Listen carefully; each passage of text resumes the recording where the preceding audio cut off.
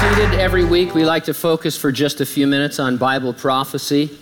We live in these amazing last days when there are about 500 prophecies yet to be fulfilled. Scripture encourages us to know the times in which we live and to act accordingly. In light of prophecy, the New Testament writers encourage us to right living, to holy living, and to wake up if we fall into spiritual slumber. In our last update, we discussed the prophecy of Ezekiel 38.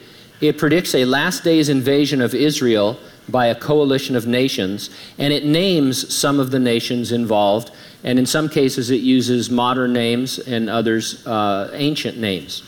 Researching the ancient names used by Ezekiel reveals that much of the invasion involves what is modern-day Turkey. Thus, you'd expect Turkey to be hostile toward Israel.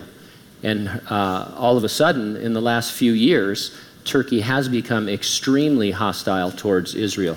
President Erdogan of Turkey is certainly hostile. He wants to lead what he calls an army of Islam against Israel. His latest rhetoric borders on insanity. The article I read was titled, "Erdogan Rebuked for Claiming Israeli Officials Have Hitler's Spirit." Here's the article.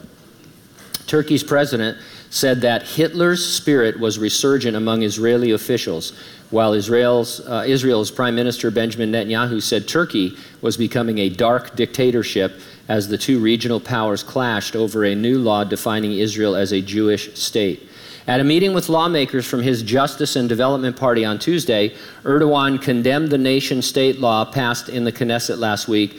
He said it mirrored the Nazi obsession with Aryan racial purity.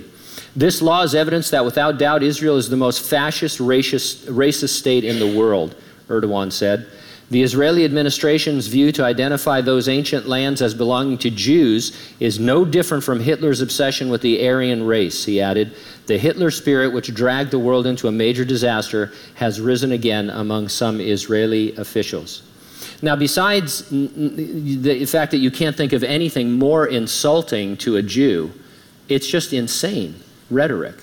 And it's more than just jockeying for position in the Middle East.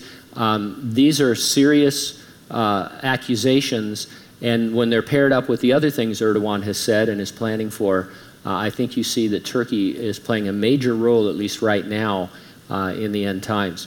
Just maybe a decade ago, if I had told you that Turkey was going to be a major player, you'd say, well, how's that possible? They're a member of NATO, they're trying to be more Western, they don't seem to have any problem with Israel at all. And then all of a sudden this guy Erdogan comes on the scene and wants to be the next caliphate. He wants to lead the Muslim world in a holy war against Israel. And so that's exactly what you would expect from reading the Bible from a literal futurist viewpoint, and that's exactly what's happening. I'm not saying this is the exact fulfillment of prophecy yet. It's just what you would expect to be happening.